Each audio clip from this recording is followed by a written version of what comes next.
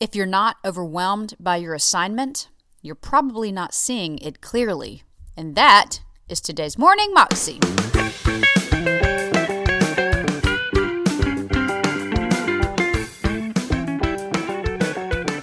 Welcome to the Morning Moxie Show. I am your host, Alicia Sharp, and today on the show we have a short clip from Pastor Bill Johnson.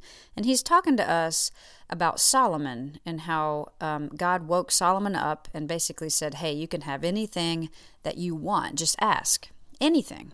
Now, if I were asked that question, I've thought about this many times. What would I actually ask for?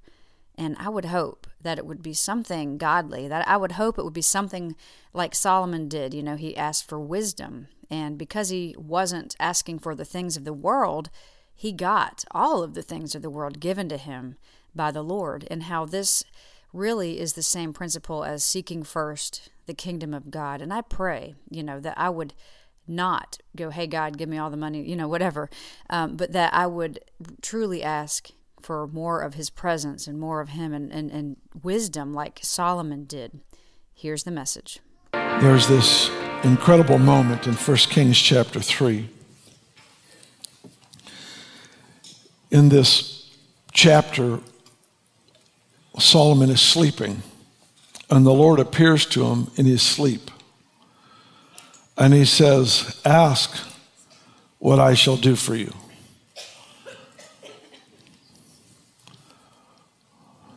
I know this is material we've talked about before, but I can't help but I'm just fascinated by how a person can be so intentionally trained for divine purpose that God can show up to them while they're sleeping and actually trust them to make a decision that will last for the rest of their life.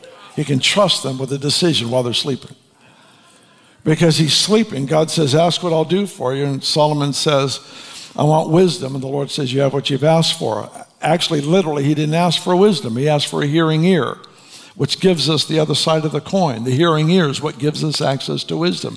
It's an acknowledgement. It is not a human wisdom. It is wisdom from another world. And if I don't hear you, I won't get it.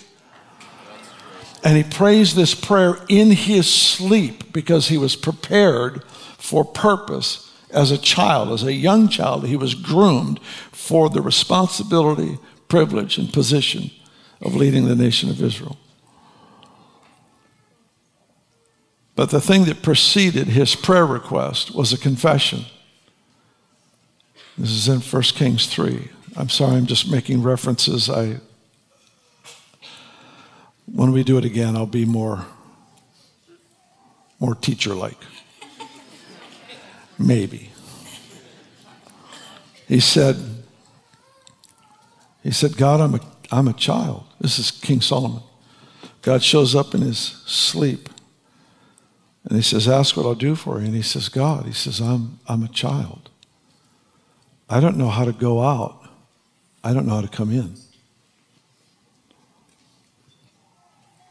I don't know how to carry this that you've assigned to me to be king. I don't know how to do it.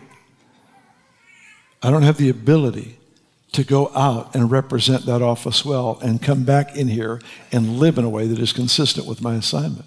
I don't have the capacity. And I've got this feeling that if you're not overwhelmed by your assignment, then you don't see your assignment clearly. Wow. Because just the revelation of purpose brought the most powerful man on the planet to his knees in his sleep. And he says, God, I've got to have a hearing ear.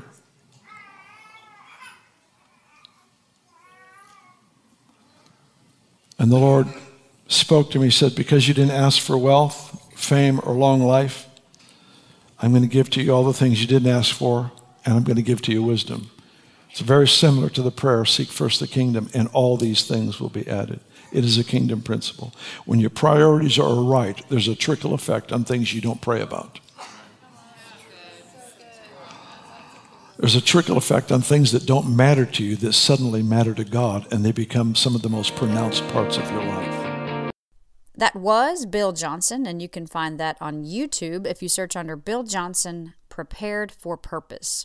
You can find out more information also about him at bjm.org. Hope you have an amazing day, and we will see you again tomorrow. God bless.